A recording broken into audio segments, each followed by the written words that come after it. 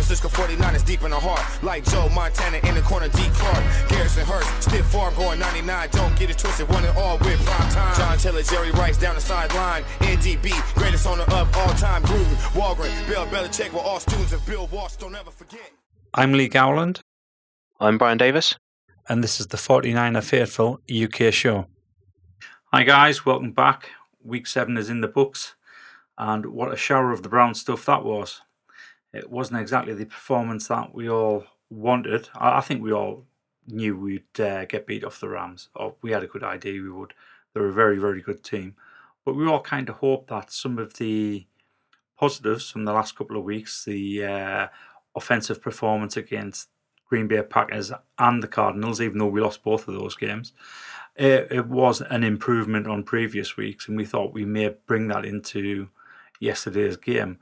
Unfortunately, the performance turned out to be quite unique for this season because everything was basically abysmal from start to finish, bar the one drive. So I think we all have been left feeling a little bit shell-shocked and feeling also let down by the players themselves. What do you think, Brian? Yeah, it wasn't particularly great, was it? As soon as I saw that Sherman was inactive, I thought, well, any chance that we possibly did have of even trying to compete or stay close with them is probably gone out the window. It was a surprise to me to see that he was missing because we mustn't forget that Sherman is on bonuses based on his time played and his percentage of snaps played. So clearly it wasn't just a knock or something that he can work through or play through, because why would he?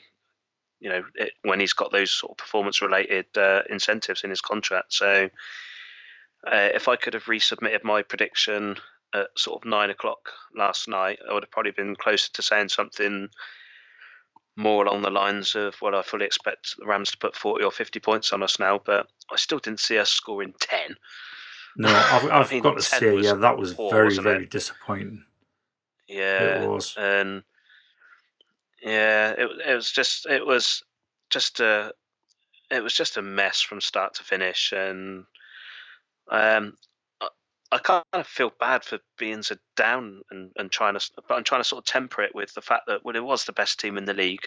We are in the middle of an injury crisis, and we just keep committing these turnovers, and it just makes it hard to watch week after week, doesn't it? It's getting beyond frustrating at times now, but I do need to try and reel that frustration in somewhat, purely just based on the fact that it was the Rams. To be honest, when I rewatched the game this morning, the first thing that I found interesting was when I watched it, the first half didn't look as bad as what I was expecting it to look like. And we didn't do that badly at all. The defense were playing well. We did move the ball, maybe not as well as what we have done previous weeks, but it was the turnovers again that killed us. I mean, theoretically, going off what we basically gave the Rams at the start of that game in the first half, they should have been out of sight. And I know a lot of people turn around and say, well, there were 22 zip up. They were out of sight. Well, not really. By the end of the half, we're getting 7 on the board. We had put points on the board. So you're talking a touchdown and a touchdown with a 2-point conversion. And we're back in it. And we had the 2 turnovers. So it didn't look too bad in the first half. It's the second half where it completely went downhill for me, where the coverages were exposed again. I mean, that's one of the things we've talked about week after week. The coverage was absolutely garbage. Without trying to sound too negative, to be honest, everything was garbage. It was men versus boys. It was, yeah. I mean, watching Donald and Sue just absolutely power through the O-line was unbelievable. You're right. It did look like men versus boys. Yeah. I think that's the first game that after the first quarter anyway, that we've not been competitive at all, have we? It was pretty much anything that could go wrong did go wrong. And I think we mentioned it in last week that we said that this is a kind of a benchmark or a yardstick game to see how good we are, and based on the game that we watched Sunday night, we're not very good at all, and we're nowhere near where we need to be. I mean, I actually stopped making notes at halftime because I just thought, well, what's the point? Because what's the point in going over all of these bad plays over and over again? We're just going through the same thing seemingly over and over again. We just got battered, didn't we? And I'm amazed the Rams didn't pull their starters early, to be honest, because I was actually posted that in the group and when I was doing my notes that I thought, well, if I was a Rams fan now, I'd be thinking, what's Gurley and Goff still doing in there? And as I was kind of putting that down, Gurley ran in or caught his touchdown for his third touchdown, and then shortly after that, the backouts were rightly in. But yeah, it was the turnovers. 2 of them were unbelievable turnovers. I mean, if those plays happened 99 other times, they probably wouldn't be turnovers. It was just 2 incredible plays. The Donald fumble where he's ripped it from Breida, and then obviously the contested pick. They were both sensational plays, and that Rams defense just was completely dominant. And you can't give an offense like that short yardage situations. They scored their touchdowns off of drives of 21, 41, 27, and 13-yard drives. Ridiculous. So I'm glad you mentioned one of the interceptions, and I'm assuming the one that you were talking about being the contested one was the one with Kittle. Yeah, the one with Kittle, wasn't it? Right. Yeah. So what I noticed about the first interception is CJ had done really well to escape the pressure as the pocket was collapsing and make the throw. And the throw, to be honest, was a good throw. He put it he put it a place where only Goodwin should have been able to get that ball. But at the very last moment, Goodwin hesitated and didn't finish the route off. And Hill was right behind him, and he managed to get enough of his body around there to get that ball. And to me, I think I'm letting CJ off with that interception. I thought he made a good throw there. When you watch it over again, it should have been Goodwin. It was nice and low. Goodwin was in front of the defender, but then he hesitated at the very last moment, and that's what let the defender in. Yeah, and that was similar to the deep one last week as well, wasn't it? On the third and 3 against Green Bay.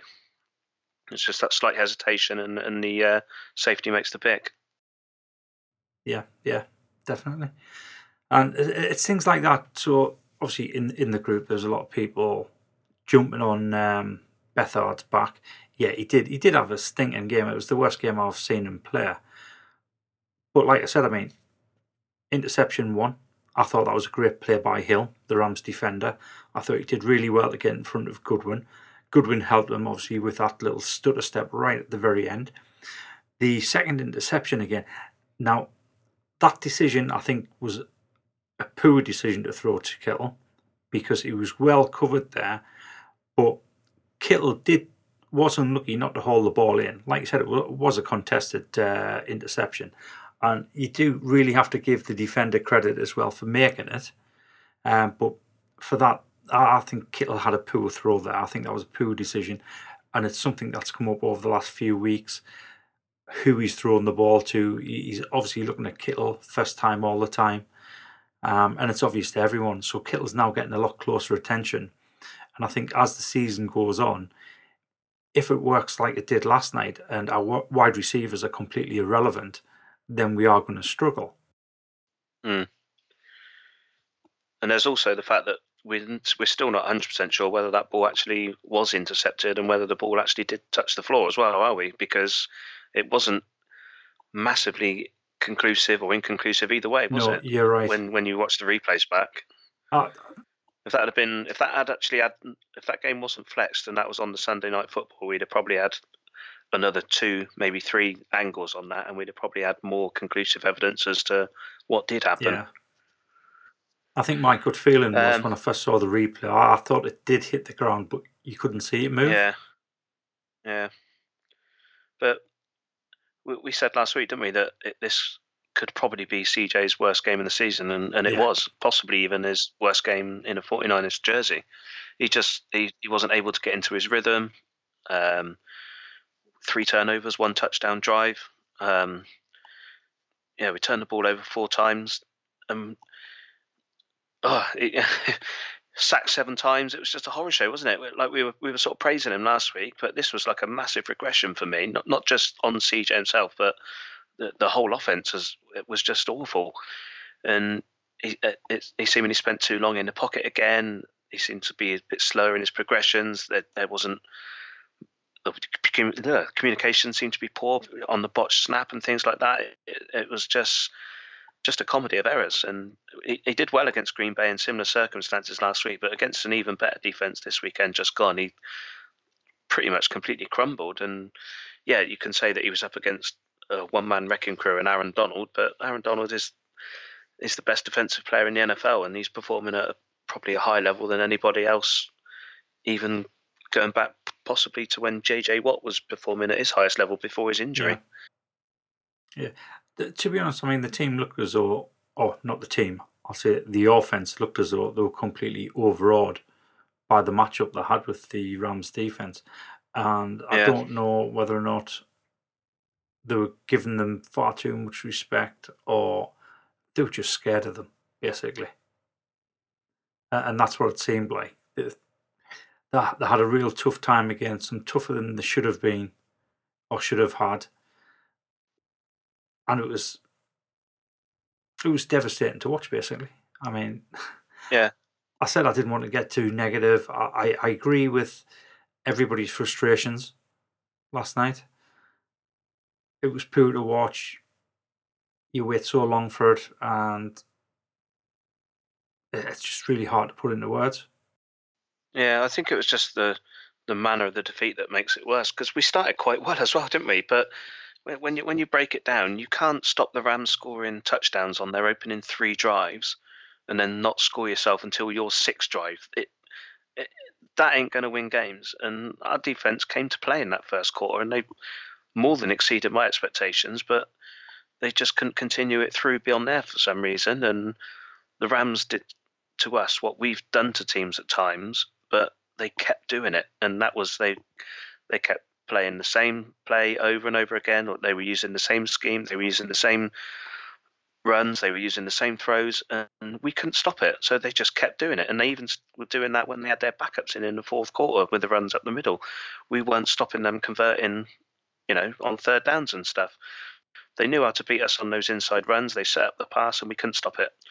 And yeah, Goff took advantage of our weakened secondary, hooking up with Cooks and Woods, and it was just far too easy. Gurley had absolutely enormous holes to go into at times, and yeah, it was just a shame that we couldn't cash in on that opening quarter.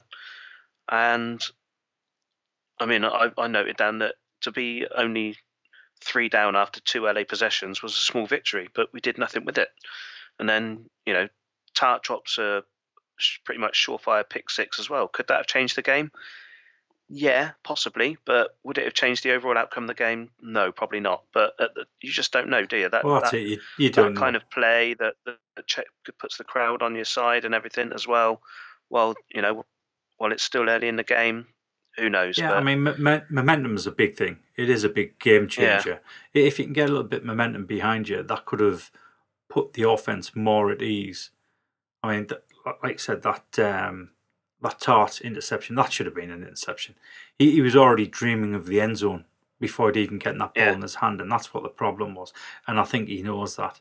He was already looking, right, this is the way I'm going to run. But yeah, I mean, overall, it was hard to find many positives when you look at the quarterback play and the receiving play. The receivers were only wide receivers had 4 catches for 35 yards. Our rushing offense was poor when you sort of, we got some nice yardage, but we fumbled again. The O-line was manhandled at times, season high 7 sacks. Run defense was okay. Pass defense was poor. Pass rush, even the special teams were crap, weren't they? They were. Punts and 3rd down defense is still poor. Yeah. Still communication problems, missed tackles. Every facet of the game was just poor, and you can't have that. We've had a few games where we've had one bit working or a couple of bits working, but for whatever reason, Sunday night it just it all went to pot. Yeah, agreed. So the Rams had a safety on a blocked punt, and I'm quite surprised that nobody in the thread actually asked why that wasn't flagged, with the defender running into the kicker's standing leg. And I must admit, that was one of the things I thought as well. Why wasn't there a flag thrown there? So I actually went online to look it up in the NFL rule book. And this is what the rule book says. No defensive player may run into or rough a kicker who kicks from behind the line unless such contact is incidental to and occurs after the defender has touched the kick in flight. And that's why there wasn't a flag, because the defender had already batted the ball before he hit the leg. If he'd missed that ball and it hadn't been blocked, we'd have had a 15-yard penalty and an automatic first down. But obviously, he did. Yeah, I mean, I must admit, when I saw it, I didn't think there was anything. Well, other than the fact that it was blocked, I didn't see anything wrong with what the Rams did there. To be honest. Yeah. I thought it was a good fair play. So, as far as positives concerned, I know you said you can't find many from last night, and to be honest, I couldn't either. And the only three positives I've got is the drive at the end of the first half was excellent and proves that we can move the ball against the top defense. I don't know why we only managed to do one drive. Mostert looked good when he got handed the ball. He was averaging 8.4 yards a carry, which is excellent. And Kittle lit it up in the second half to come away with 98 yards off 5 receptions and a touchdown. And I think he was solid again. Yeah, Kittle can't really say much more than we've already said in previous weeks, really. Sort of continues his upward curve, becoming one of the top tight ends in the league. Mostert, to me, after his misdemeanor of fumbling last week, looks like he could potentially become a decent number 2 behind Breida now. He seems to have good burst. He hits the hole hard, doesn't he? Decent speed. Seems to be that he could be a nice complement to Breida, better than Morris. Continues that sort of pacey running game, doesn't he? Whereas Morris is a bit of a plodder. Yeah, I would agree with that. I personally, if Breida's going to continue with these injuries that he's got going on at the minute, I'd be inclined to sit him down for a week, possibly 2, maybe just 1, just to rest him, because he's not doing us any favours and he's not doing himself any favours at the minute by going out there with these injuries. And he's fumbled yesterday. He's had to come out the game after the first play. He's pretty much pleaded to go back in, and he hasn't really done much when he's gone back in either, has he? So that injury that he's carrying, at some point you just have to admit, right, a week off will do me good. I need to sit down and just rest it, do whatever it needs to be done, rehab it, and come back in 2 weeks' time a better player than what you are when you're limping around on one leg out there. I think I've mentioned this in a previous episode. I think Breida's ball security has been suspect this season. Was that his 3rd or 4th fumble this season? And potentially he could have had another couple as well. And they all seem to have come after he's had his initial injury.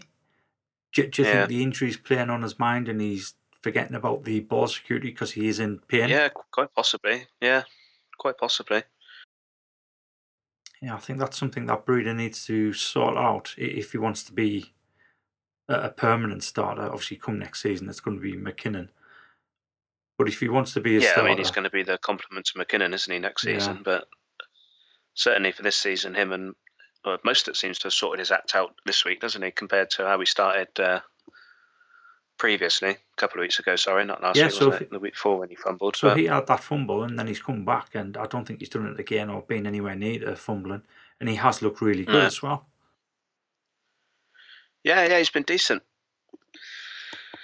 And then I think the only positive for me, it's not really game related, but it's the Cardinals and the Raiders next. So that leads perfectly into what I was going to ask next, because obviously we could have spent all night talking about negatives, and I don't know about you, but after watching that last night, I didn't particularly want to do that, because it was obvious for everybody to see what the negatives were. The one question I do have, was that game an anomaly?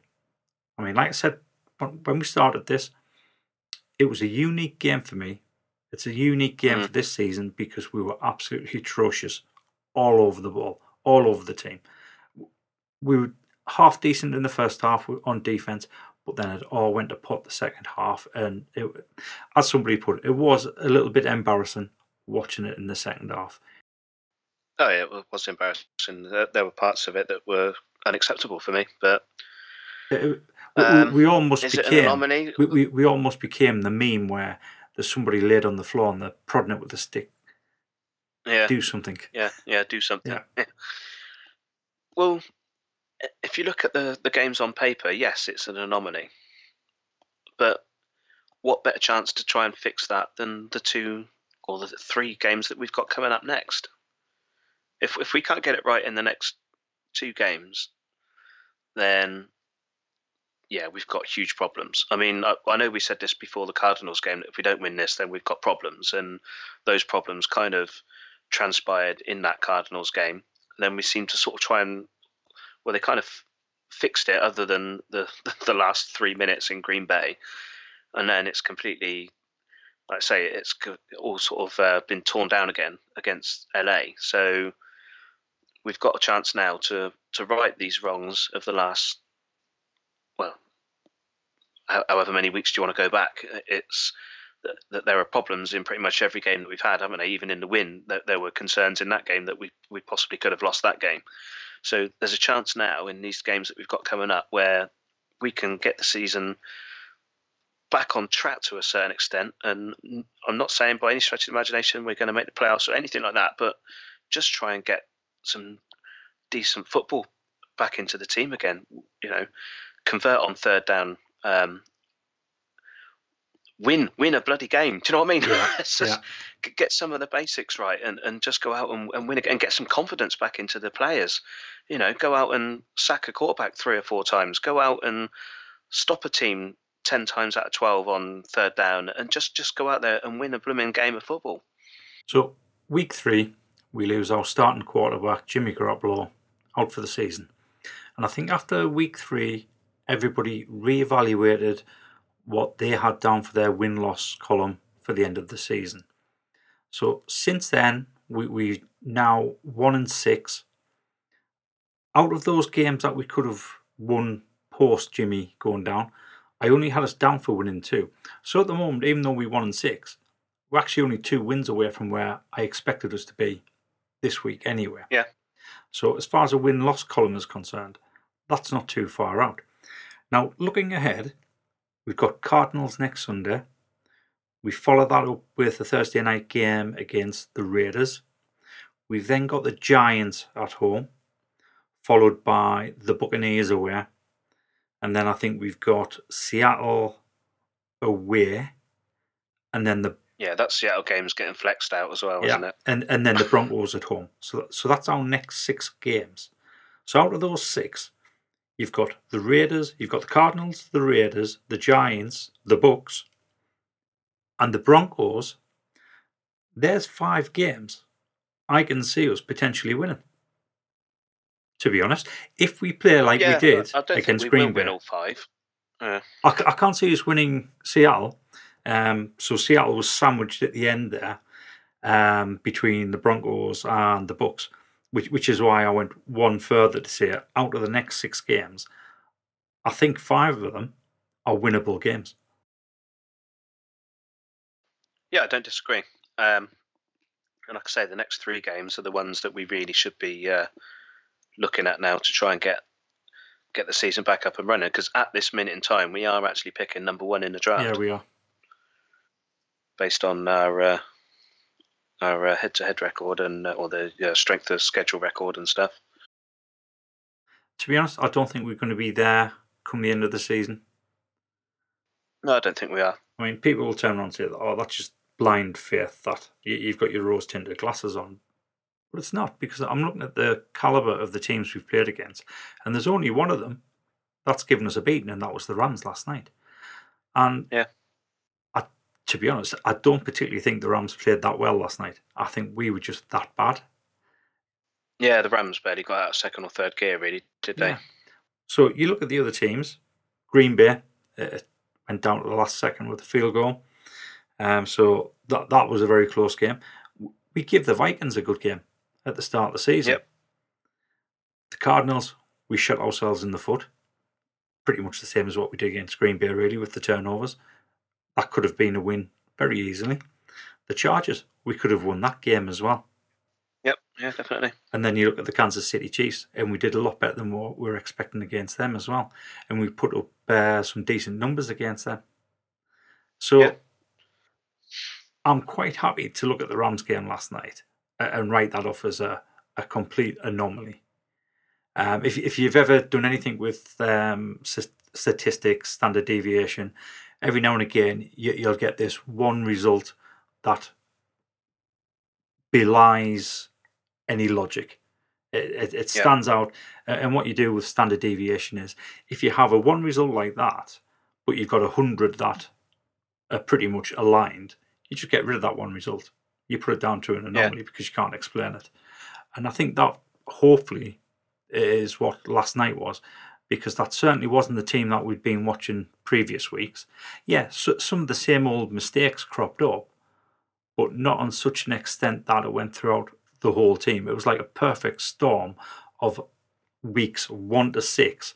All the little things that we've picked up and said, they need to improve on this, they need to improve on that, have all suddenly come back in this one game and created this perfect storm. Now, there's always a flip side of that coin. We could have a perfect storm where weeks 1 to 6, where we did good things, all come together in one game, and we wipe somebody off the face of the earth in that game. Yeah. I'm not saying it will happen, because there's a lot of players who are going to be licking the wounds after last night. There's a lot of players who are going to be down on confidence. I think the coaching staff's going to be on the backs this week. I would expect that the certain coaching staff are going to be looking over their shoulder, waiting for a call into the office to find out whether or not they still have a job. I don't think that will happen. I don't think anybody's getting fired during the season. But yeah, I think going forward, and we have to look forward and forget about last night's game, however embarrassing it is, I don't think we'll be picking number 1 come next year. No, we won't be. If you go back to anomalies, if you think back to the last time we won a Super Bowl in 1994, during the season, I think it was a little bit earlier than in the season than where we are now, we actually got shellacked at home by the Eagles, 40 points to 8. And we went on to win one of the most one-sided Super Bowls in history that season. So you take that out of that regular season, and it stands out like a sore thumb. So yeah, you're quite right in what you're saying about anomalies and things. Right, do you have any more positives or negatives? Or anything else you want to basically bring up? Injuries, really, isn't it? More injuries. It's got to the stage now where it can't just be bad luck, surely, can it? It's we've got a problem, I think, somewhere. I don't know whether it's something that we're doing on the practice field, something we're doing in the gym, something that we're being coached, or, like I say, with Breida, it's admirable, but you're playing with an injury, mate. You've got to sit down for your own benefit, for the team's benefit. I don't know what it is, and I don't know what the answer is either. But something's going wrong for us to be having all of this, all of these injuries that are going on. I don't understand why it keeps happening. So we do have a conditioning coach. Is it possible that the conditioning coach is wrong, or he's doing something wrong? I don't know. But to sort of try and finish on a positive, the Rams are where we should be next season or the season after. I would say the season after. Yeah, that's the benchmark. That's where we need to aim for. We've got the cap space. They had the cap space. They've rebuilt. They aggressively went out and sought out top players.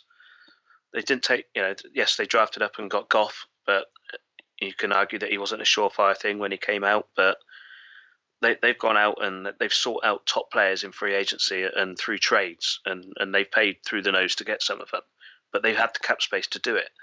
We're in a very similar position where we're rebuilding. We've got the cap space, so as soon as that free agency period opens and the sort of legal tapping up or whatever it is that they call it these days, we've got to be fast out the traps going into that, and we need to hit that hard. And in free agency, we need to have a sort of plan of attack that, right, we're going to go out and get ourselves a starting pass rusher. We're going to go and get ourselves a number one receiver. We're going to try and get ourselves maybe another another cornerback, or even a second pass rusher, and then we're going to go to the draft for that because we've got the space to go out and do it.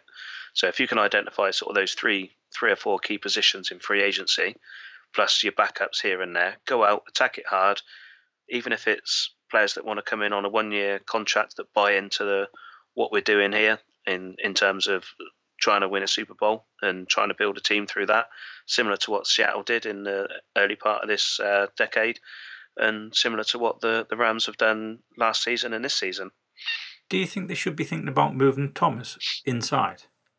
Because during college, he was an interior lineman. He wasn't. He didn't play the defensive end role. And I think if you stick him in between Buckner and Armstead, we might see a lot more production out of Thomas there than what we're currently seeing on the edge. Yeah, but they need to say to him, right, we're going to put you out there and we're going to play you for 95% of all of the snaps. Yeah. Not put you out there for 26 snaps and then see what happens. He's got to go out. They've got to go out there and say to him, right, we're going to pretty much play you for, like I say, 95% of the snaps on defense, and play him at his strongest position. Yeah, I think that's the key.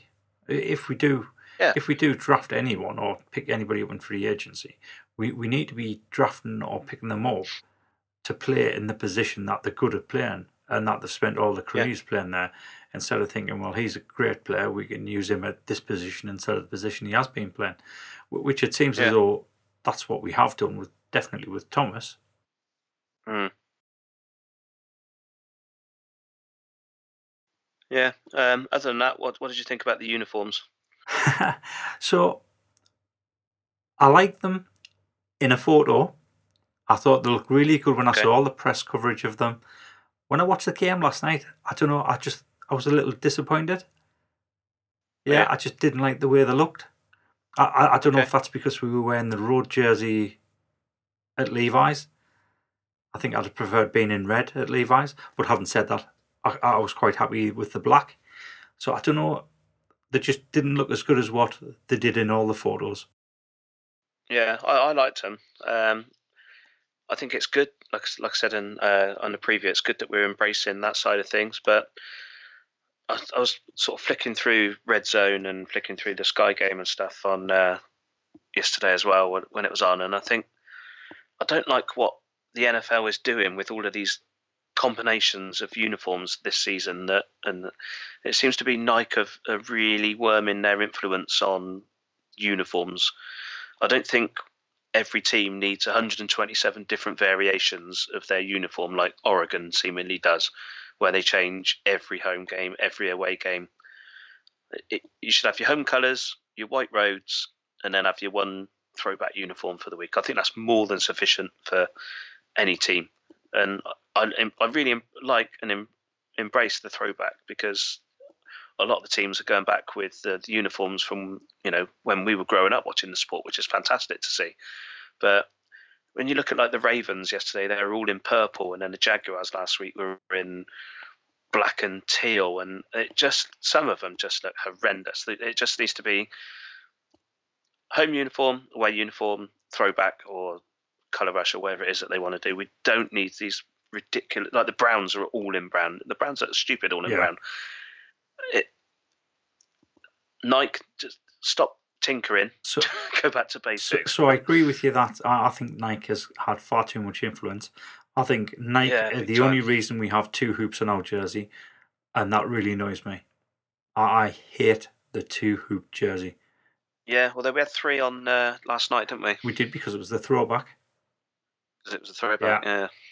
But yeah, I mean, I'm all for the 3 hoops. That's what we've always won. There's only one season Yeah. in history we've ever won 2 hoops, and that was on the road jersey, not the home jersey. So yeah, I think Nike have got far too much influence. It's quite obvious why they've made that move from 3 hoops to 2 hoops. Everybody knows why. Yeah. And yeah, Yeah. I don't think they should be allowed to do that. And in fact, this is No. one thing that I would turn around and say Jed York should have turned around and said, no, that's our history, that. You're not changing it. Yeah. Yeah, but I think talking of colours with a lot of professional sports, not just in America, the only colour is the colour of the money, isn't it? That matters Yeah, really. unfortunately. But I did feel sorry for the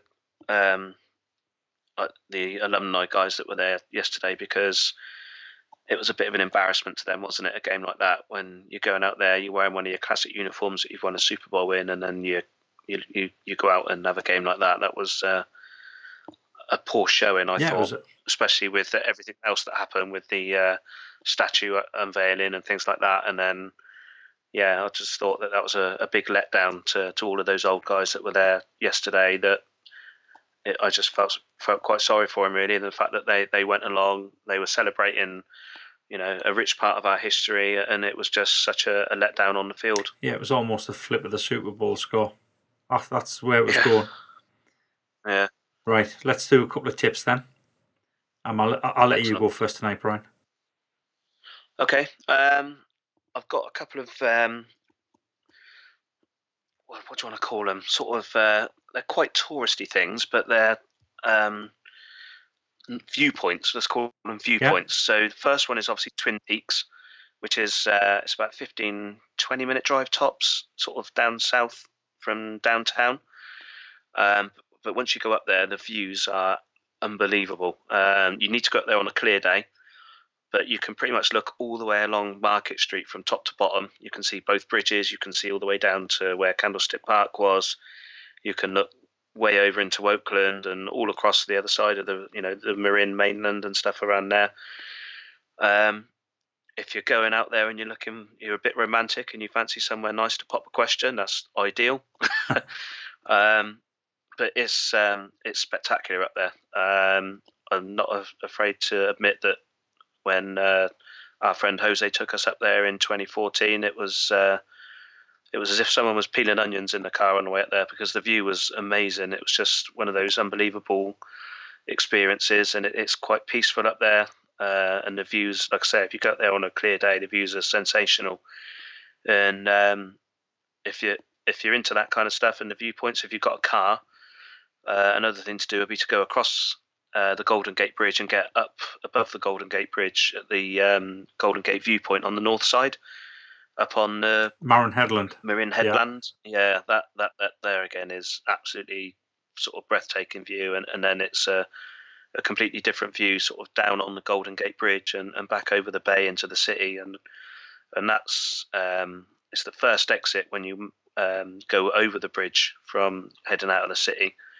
And then you pretty much work your way up the hill on the left-hand side, and there's sort of several different viewpoints that you can pull in and look back over, and each one of them offers you something different, and they're equally as spectacular as the next one. But yeah, it goes without saying, obviously you need to go up both on clear days. Yeah. And when you go up on the Marin Headland, that's where you go for that sort of iconic picture of Golden Gate Bridge that you see in a lot of the films, that you'll see in a lot of the NFL game day broadcasts and things like that, where you've got the Golden Gate Bridge sort of down below, and then San Francisco in the background. And if you do go up there and you've got lugs the size of mine, you might want to wear a beanie, because not only is it breathtaking, it can sweep you off your feet. Yes, it's quite windy up there. Yeah, it's a bit like what we said last week. If it's sunny in the city, take a coat up there, because it might be sunny up there, but it'll be blooming cold. Right, so my 2 tips, one of them is definitely food and drink. The other one we can probably class as food. So every Tuesday, Thursday and Saturday up to 2 o'clock in the afternoon, there's a market at the Ferry Building, and it's a lovely market. Get yourself along there. They sell all sorts of fresh foods, meats, wines, homemade wines. Really nice.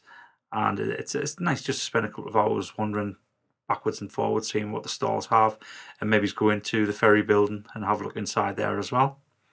And the other one is another bar and pub, and it's an Irish bar called the Chieftain. It's on 5th and Howard, and to look at it from outside, it doesn't look much, but it's a very nice bar inside, lovely atmosphere. It's got the sport on, and I'm just trying to think whether or not I've actually given this tip before. This might have been on that famous lost episode of tips. I may have mentioned this. I definitely didn't have it crossed off in my tip list. But yeah, the Chieftain, that's a favourite of both mine and David Ellicott's. You can get an absolute cracking shepherd's pie in there. And I know what you're thinking. You go all the way to San Francisco and you want a shepherd's pie from an Irish bar. But yeah, it's absolutely fantastic. And it's just round the corner from the Westfield Mall and Union Square. And it is a nice little out of the way type bar. The area around it isn't great, but it's fine to get to. So you needn't worry about anything like that. And it's a lovely atmosphere inside. The staff are absolutely fantastic. So yeah, the ferry building, get yourself to the market on Tuesday, Thursday and Saturdays. And the Chieftain on 5th and Howard, you can get a fantastic shepherd's pie in there. Right, thanks for listening again, guys. Hopefully next week it'll be more cheerful than this week. And we'll be able to sit and talk about a win possibly. And have lots of positives rather than negatives. So fingers crossed, and we'll bring you that preview show on Friday as usual. Cheers, thanks a lot. Cheers, look forward to it. We love the San Francisco 49ers deep in the heart. Like Joe Montana in the corner, D. Clark. Garrison Hurst, stiff farm going 99. Don't get it twisted, one and all with prime time. John Taylor, Jerry Rice down the sideline. NDB, greatest owner of all time. Gruden, Walgren, Bill Belichick were all students of Bill Walsh. Don't ever forget.